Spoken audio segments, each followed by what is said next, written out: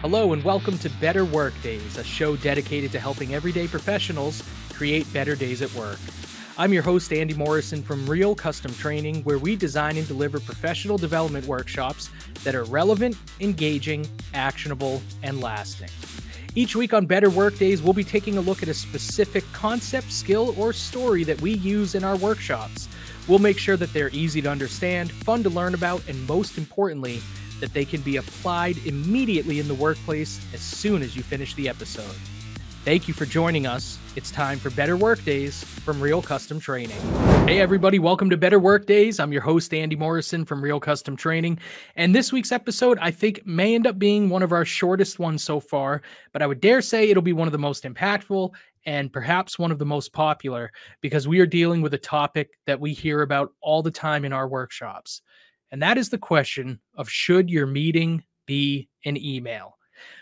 At Real Custom Training, when we run our workshops, it gives us the opportunity to talk to people about the things they love about their jobs and the things that drive them crazy about their jobs. And when it comes to the things that drive us all crazy, meetings are at the top of the list. Now, meetings themselves are not inherently a waste of time. I do think that meetings get a bad rap in the workplace because many of the times when we're in a meeting that feels like a waste of time, it's because it's a meeting that didn't have to be a meeting at all. Oftentimes, it could have been handled with different forms of communications. Oftentimes, it's a meeting that really could have just been an email. And our participants tell us that there's nothing worse than sitting in a meeting and thinking to yourself, my God, this could have just been an email. Why am I trapped in this room right now? So what we do is we help managers determine whether or not the meeting they believe they need to have could actually just be better handled as a simple electronic or face-to-face communication with individuals. We really help them figure out, do you need to hold that meeting at all? Now, when it comes to determining whether or not an email would be a more beneficial option than actually gathering people around the table for a meeting, we have a flow chart that we give everybody. This is one of the job aids that we give them when they come to the workshop. It's an example of how we try to give people a lasting experience in our workshops by giving them these job aids that they can use for years after the workshop concludes to continue making sure that when they want to run a meeting, they're doing the legwork to determine if they really need a meeting or if perhaps an email would suffice. So I'm going to share that flow chart with you today. You can see it for those of you watching along on the stream. We've got it up on the screen. Now, I know the quality may not be the best, so here's what I'm going to do for you. If you'd like to use this flow chart in the future at your own work, I'm going to make this flow chart available as a PDF. It's the same exact format PDF that we use when we hand these out in the workshop. I'm going to make that available on the Real Custom Training LinkedIn page for you. So if you listen to this episode and you think it's helpful and you'd like a copy of this flowchart that you can use at work, check out our LinkedIn page. And while you're there, make sure you throw us a follow and you can download this PDF once this episode is made available. So you start with this flowchart. Your first thing you've got to do if you're thinking about gathering your team for a meeting is determine if a meeting is necessary. And trust me, your team is going to love you as the boss if you're doing this due diligence every time you're thinking about holding a meeting. Make sure you really need to hold it. So the first question in the flowchart is whether or not the reason for gathering everybody is to ask a quick question or provide a quick update. Okay? Quick is the key word there. If the answer is yes, if it's a quick question that can quickly be answered, then just send an email. Don't waste time gathering everybody together. If the answer is no, it's not a quick question and it's not a quick update, then you've got to move on to the next question for yourself, which is whether or not it requires the group's immediate feedback or an immediate decision from the group. If the answer to that question is yes, I do need immediate feedback and I kind of need the group to come up with a decision, then the next question you want to ask yourself is, can it be resolved in less than 5 minutes?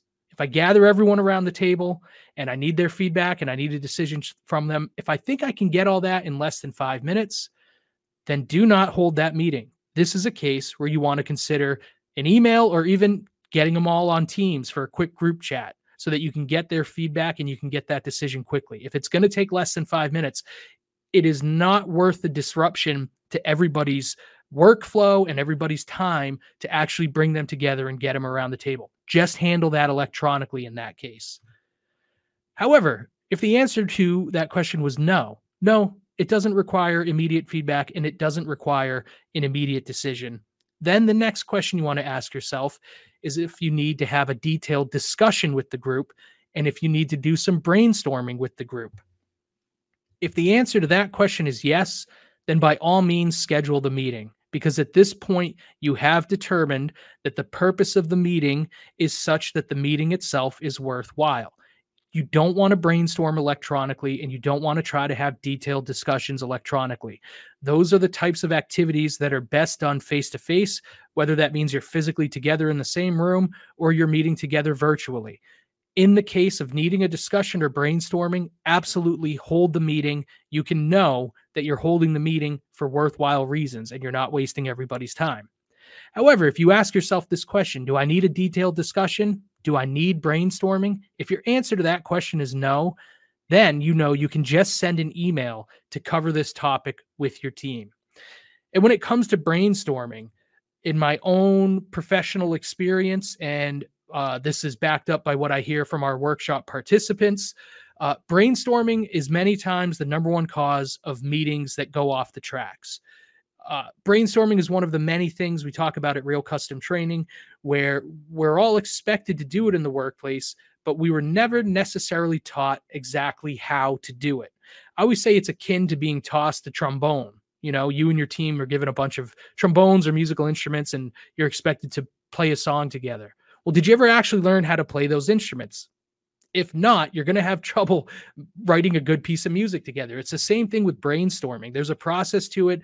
There's simple rules you can follow to make sure that brainstorming is effective and doesn't end up going in circles. And that's one of the things that we cover in our workshop, Running Meetings That Matter.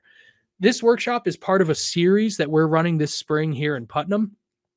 It's called the Supervisory Deep Dives series. And one of those deep dives is in running meetings that matter. So in this workshop, which we have coming up in May, we're going to help people determine, like we did in this episode, do you really need to hold that meeting? If so, then let's talk about strategizing and planning that meeting so it is as effective as possible and that it is the best use of everybody's time. And then from there, in the second half of the workshop, we focus on facilitation skills for running a meeting effectively. That includes brainstorming. That includes problem-solving exercises. It includes, what do you do with problem employees in meetings? Maybe they're good intentioned, but they tend to ramble on. They tend to get people off track. We cover essential facilitation skills so that when you're running a meeting, you can handle all of those things effectively. I think that if every manager used a flow chart like this to determine whether or not their meeting really needs to be a meeting, that we would have happier employees throughout the world. Because well-intentioned managers, sometimes we fall into this trap of thinking every time we need feedback from people or every time we need to provide information to our team that it warrants a meeting. And it does not always warrant a meeting, as you now know, thanks to this episode. So like I said, I'm going to post that PDF on our LinkedIn page. So if you want to download a copy of this flowchart that you can use, a nice analog tool to use every time you're thinking about holding a meeting, check out our LinkedIn page and you can download that PDF. And please, while you're there, give us a follow so you can continue to see content that we're posting on LinkedIn as well. And as always, please visit us at realcustomtraining.com. You can see an upcoming list of workshops that we're going to be running here in Putnam, Connecticut. But keep in mind, if you're outside of Northeastern Connecticut, every workshop we run here in Putnam can also be run online and can also be scheduled at your convenience if you have a group of employees that you would like to participate in a certain workshop. If you're beyond Northeastern Connecticut, we'll work with you to hold that workshop online. And just like when we do it in person, we make sure it's relevant, engaging, actionable, and lasting. We require everybody to have webcams. We require everybody to have microphones so that our online workshops are as interactive as our in-person experiences. Lastly, I just want to say thank you for listening to Better Workdays. We've been getting great feedback from companies that are utilizing the podcast as a learning resource for their employees, and we really appreciate that feedback. If you're listening to us on Spotify or Apple, please make sure to subscribe. And if you're so inclined, leave us a review. Those are really important. The subscription numbers and the good reviews help move us up in the podcast charts and help more people discover Better Workdays. Same thing if you're streaming, if you prefer streaming and you're watching us on YouTube, Be sure to subscribe to Real Custom Training's page, give us a thumbs up on the video, and keep coming back every week for more lessons like whether or not your meeting should be an email. Thanks for listening.